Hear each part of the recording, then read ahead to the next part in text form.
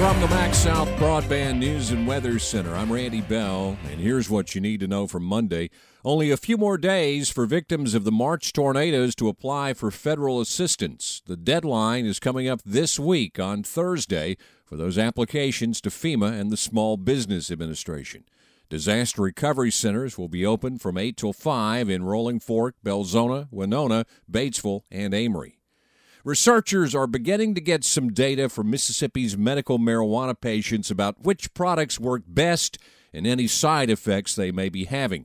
Patients can download a phone app to submit their information anonymously. Overall, we have a good number of patients who are signing up for the Relief app and using it and reporting, what medicines they're using and how, they are benefiting from those medications. And then if they're not. Angie Calhoun with the Mississippi Cannabis Patients Alliance says they need to get the state's medical marijuana industry involved in that research. We really are looking forward to these dispensaries and cultivation groups sponsoring some of these studies so that we can actually really do a deep dive into medical cannabis research to find out what strains work actually better for certain diseases. The patients group has partnered with Ole Miss to study that data. No surprise about who's going to be the new head baseball coach at Southern Miss. Associate head coach Christian Ostrander is getting the promotion to succeed Scott Berry, who's retiring at the end of the season. Ostrander has spent 6 seasons working with the Golden Eagles pitching staff.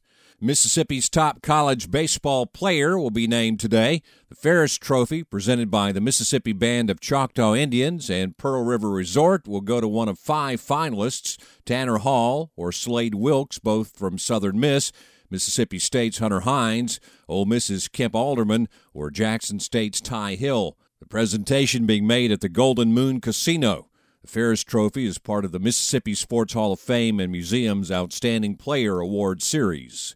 Ethel's baseball season came to an end Saturday night with a 12-2 loss to Resurrection Catholic, going 0-2 in the 1A South State Championship Series.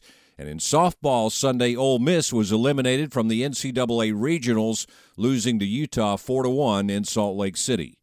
Find the latest news and weather online now at breezynews.com, kicks96news.com, and cruisin98news.com from the MaxxSouth Broadband News and Weather Center. I'm Randy Bell.